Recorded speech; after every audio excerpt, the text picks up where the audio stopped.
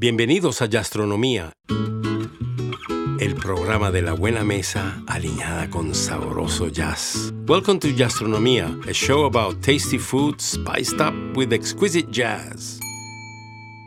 La otra vez estábamos hablando sobre las papas, las patatas, pues. Y hoy les daré una receta muy fácil de preparar que se sirve como plato principal y se puede acompañar con una buena ensalada verde aderezada con una vinagreta francesa. Porque el plato tiene historia y la historia nos lleva a Francia. In a previous program, we talked about potatoes, or maybe should I say potatoes.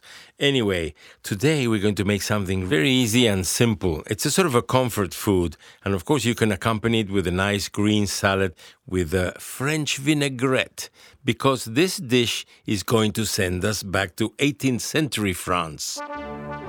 Se trata del gratinado de papas majadas con relleno de carne. Parece que es originario de la Francia monárquica. En Estados Unidos lo llaman shepherd's pie y en Inglaterra cottage pie. Pero en Francia es el hashish parmentier. So we're talking about shepherd's pie. And it apparently originated in 18th century France thanks to the nutritionist Antoine Auguste Parmentier. And of course, in France, it's called hashish parmentier. Hashish means anything that's finely chopped into little pieces, or like ground meat, or meat in small chunks. El creador de este plato es Antoine Auguste Parmentier, Antonio Augusto Parmentier, y él fue un nutricionista que trató de popularizar las papas, las patatas, porque en el siglo XVIII se pensaba que las papas eran tóxicas o inclusive venenosas. Entonces, él dijo, no, la papa es tan noble que hay que popularizarla. For a bit of history, in the 18th century, potatoes were considered poisonous or even toxic, but Parmentier wanted to popularize them because he thought the potato was the noble potato. La verdad es que la papa es tan noble que salvó a mucha gente de las hambrunas que hubo en Europa en esa época. Y bueno, y realmente fue gracias a esa noble patata o papa que vino del continente americano. Thanks to this noble vegetable, many people were saved from starvation in those times, and of course the potato that comes from the American continent became one of the staple vegetables, not only in Europe, but all over the world. Para 4 personas con bastante hambre se requieren 2 kilos de papas blancas y 1 kilo de carne molida que puede ser de pollo, de res y de cordero para el shepherd's pie. To feed 4 hungry people, you'll need 4 pounds of white potatoes and 2 pounds of either chicken or beef, cut into small chunks or even ground. But if you want to eat a real shepherd's pie, you'll have to use lamb. Este plato se divide en 2 partes. Por un lado, las papas majadas, como un puré de papa, y por el otro lado, el guiso de la carne. El guiso de la carne tiene muchísimos otros ingredientes, por ejemplo, como cebolla, ajo, puede ser zanahoria, pimentón, perejil, petit pois. En francés, claro, en español son guisantes. Y cualquier otras hierbas aromáticas como tomillo, salvia, orégano, etc. This dish is divided into 2 parts. On one side, you have the mashed potatoes, and on the other side, you have the stew or the cooked meat, which must contain, of course, other ingredients like carrots, onions, garlic, peppers, parsley, and other herbs. For example, thyme, sage, oregano, whatever you prefer. Para hacer el puré, hierva las papas como usted lo hace. Yo las hago picaditas menudas para que se hagan más rápido y que queden bien blanditas para poderlas majar. Si usted tiene niños pequeños, pónganlos a majar las papas con unos tenedores.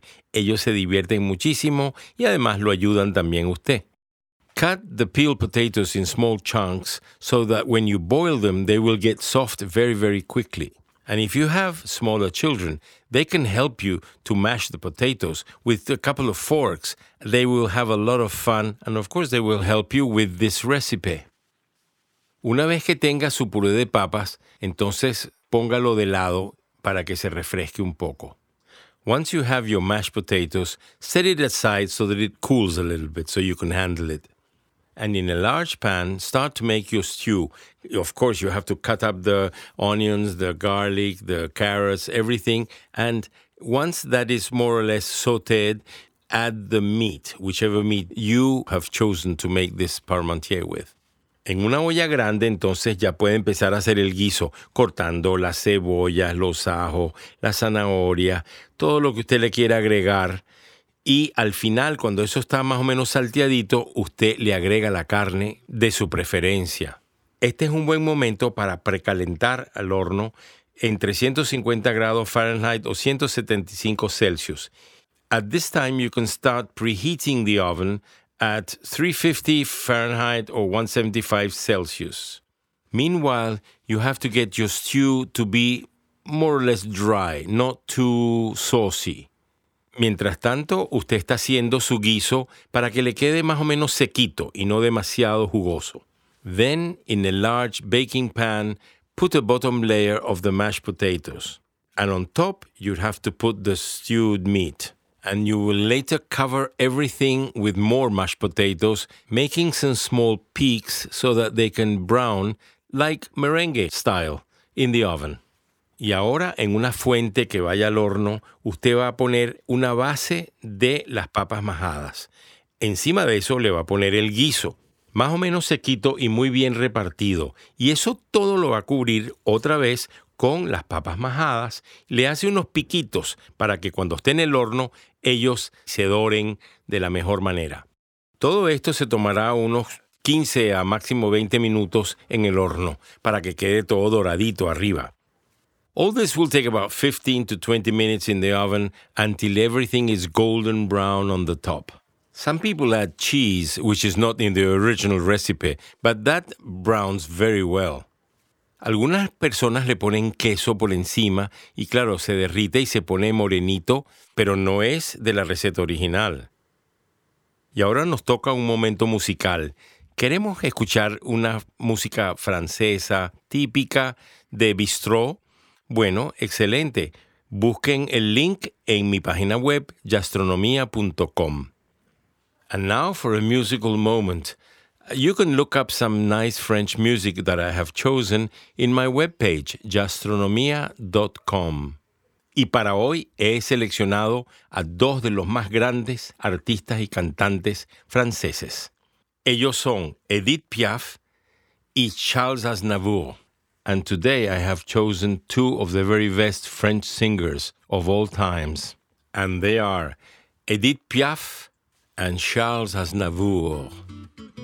So now get your plates ready and serve it immediately. This goes well with a nice, soft red wine.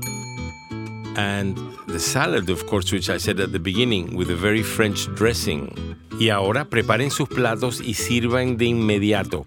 Esto se acompaña muy bien con un vino tinto ligero y además con la ensalada, como dije al principio, una ensalada con una vinagreta francesa. And for our next program, we're going to have pasta again, but this time it's going to be fresh, a cold type of pasta. Summer is almost here, and we need something really fresh. Y para nuestro próximo programa también vamos a tener otra vez pasta. Pero esta pasta va a ser diferente. Va a ser una pasta fresca, más bien fría. El verano se acerca y el calor aprieta.